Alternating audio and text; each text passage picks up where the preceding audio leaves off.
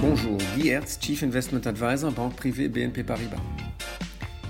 On a vu les derniers jours un retour temporaire vers donc des stratégies stratégies dites value, des stratégies qui recherchent des valeurs, des actions décotées.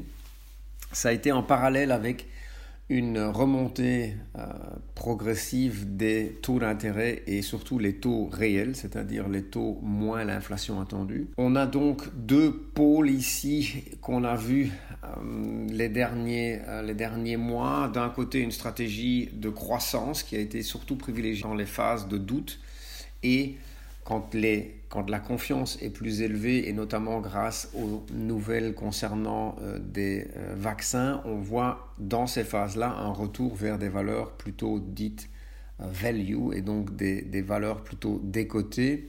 Ce qu'on estime important, c'est d'être diversifié entre ces deux stratégie de croissance et une stratégie value, et de rechercher évidemment des opportunités en cas de correction. C'est donc important d'être sur ces deux stratégies et donc de chercher des points d'entrée. Aussi, au niveau de l'or, on a connu temporairement maintenant une correction de l'or dans la forte tendance haussière qu'on observe depuis quelques semaines, quelques mois. On estime aujourd'hui que l'or, par rapport au niveau actuel, a à nouveau un potentiel haussier. Merci.